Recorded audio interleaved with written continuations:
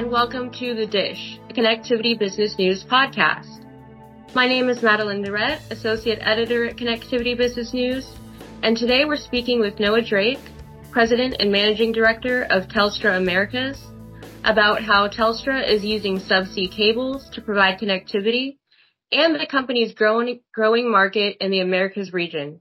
Noah, thank you so much for joining us. Thanks for having me, Madeline. It's great to be here. Thank you. Okay, well, I'd like to start off talking about Telstra subsea cables.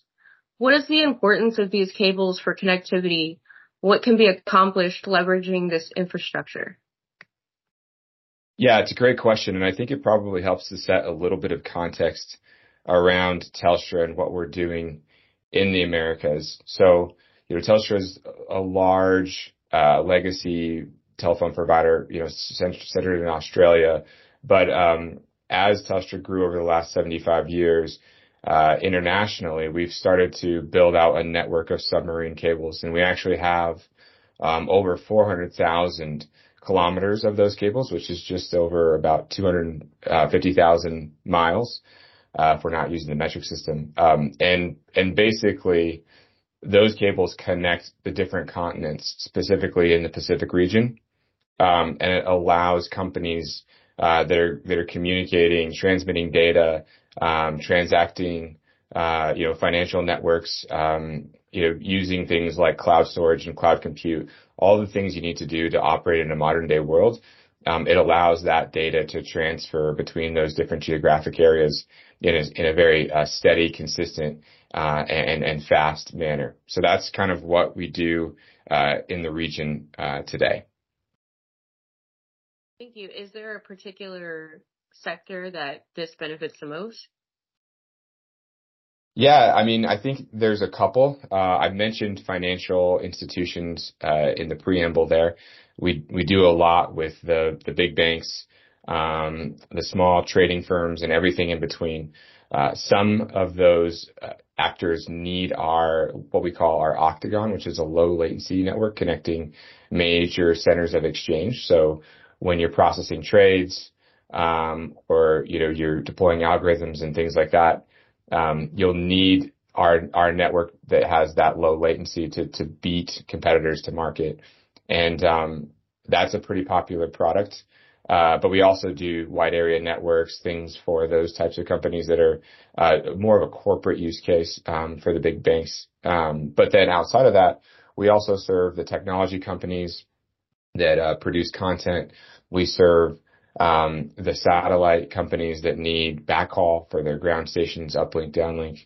And we also serve what we call large enterprises, which are things like manufacturers, pharmaceuticals, big data, like those types of companies that have global deployments and need connectivity between their different sites.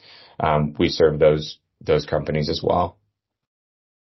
Thank you. So is this particular technology something Telstra sees a global market for? Absolutely. I think even today, and this is a stat that's probably aging a little bit, but 99% of intercontinental connectivity still rides submarine cable systems. So if Asia is trying to talk to the US, 99 times out of 100, that's going to be riding a submarine cable system, and we have a meaningful ownership in about 70% of those systems that connect the US to Asia. So we are definitely in the conversation for most of the use cases, and we actually carry more than a third of the world's internet traffic between the US and Asia. So we're right in the middle of things, and I anticipate that to be the case for the foreseeable future. Wow. On the topic of expansion, I know Telstra has been growing its market in the Americas. Would you tell me a bit more about Telstra's growth strategy in the region? Yeah. So we really seek to make doing business across the Pacific easy. So whether you're working in places like Singapore or the Philippines, where we are one of the largest foreign investors, or whether you're working in very difficult places like China, we are set up to be able to meet you where you're at, meet your needs where they're at, and try to provide a seamless look and feel for American companies that need to operate abroad. So that's been something that we've seen a lot of success with, and we're looking to scale that rapidly because, in the ever-changing environment that we live in, those needs change, and we need to be dynamic to keep up with those. And we feel like we're doing a pretty good job. So we're rolling out to more and more customers, more and more verticals, and these different industries are starting to understand the benefits that they can get by partnering with an organization like Telstra. Is there a particular vertical that you see a really strong market for in the Americas? Yeah, so there's a really good market fit with we call them like scale ups, but if they're smaller or medium sized technology companies that are growing rapidly and they're looking to deploy global networks, but they may not have in-house procurement teams, or they may have small in-house procurement teams, and they're looking to deploy in an environment that they may not be familiar with, a market they may not be familiar with, or even a technology from an infrastructure perspective that they may not be familiar with. That's where Telstra can come in handy. And then as the business grows, they kind of can easily scale up and down as they need to within our elastic network. And that's been a huge fit. I'd say those types of companies are really solid. And then the other fit would be with just in traditional enterprises. So there's a big, again, with the geopolitical environment, like sometimes you may need to turn up an office or turn down an office or move an office. And regardless of where that is, if it's in Asia or Oceania, Telstra is really well positioned. So that would be a third. And then maybe just one more that I'd slip in there. We are seeing a lot of success with the different satellite companies, whether that's GEO, MEO, or LEO. The Pacific is a pretty attractive environment for many reasons. Part of it is just the physics. And so there's a lot of deploying, especially these days, as a lot of these companies either transition technology or just scale up their technology. And they're needing to partner with telcos to provide not just kind of the internet connectivity for the day-to-day stuff, but they're also needing the big fiber backhauls or space and power plus, O&M, which is operations and maintenance of certain facilities. So we're seeing a huge demand spike with those companies as well. Thank you. And I know that you're one of the youngest executives in the telco industry. What role does kind of keeping youth at leadership levels and talent acquisition play in growing the industry? It's a great question, and it's one that I'm definitely passionate about, because I think that the telco industry, maybe for a time, got a bit of a reputation as being archaic or antiquated in some way, and definitely lost a little bit of the visibility with the rise of some of the new, definitely the Web 2.0s and maybe even some of the Web 3.0 type of companies that just seem a bit more attractive for the younger workforce. And it creates a real risk in terms of business continuity and bringing in kind of fresh talent, perspective, energy into the industry.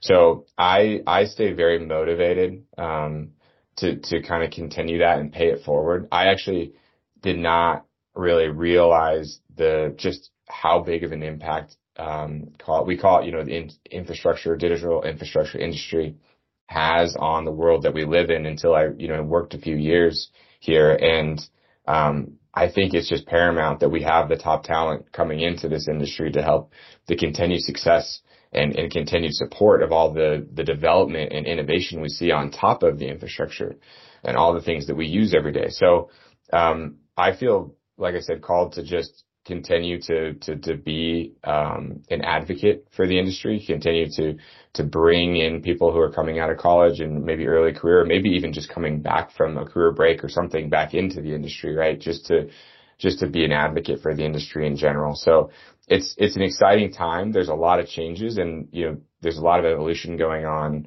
disruption going on, and the outside world is seeing it. From the PE and VC standpoint, there's a lot of investment coming into our industry as well. So it's a great time to be in telecom, and I'd highly recommend it for anyone who's interested to explore. Thank you. Is there, kind of on that topic, is there anything that Telstra is working on or that's in the works that you're most excited about, whether it's a technology or a business venture? Yeah, so Telstra is working at really, as many telcos are, is like, what is the next phase? What do we look like in the next phase of this journey? And I think there's different answers that different telcos arrive at. But certainly many of them think that going up the stack is the answer, not just being the connectivity provider, but also looking at things like security, looking at things like scalability, or being able to, like, SD-WAN, or we call it adaptive networks, being able to take automation, AI, some of those things that are modernizing not just our industry, but every industry, and implementing that into the network. So you don't need to touch it as much. You don't need the human element to just to do the simple things.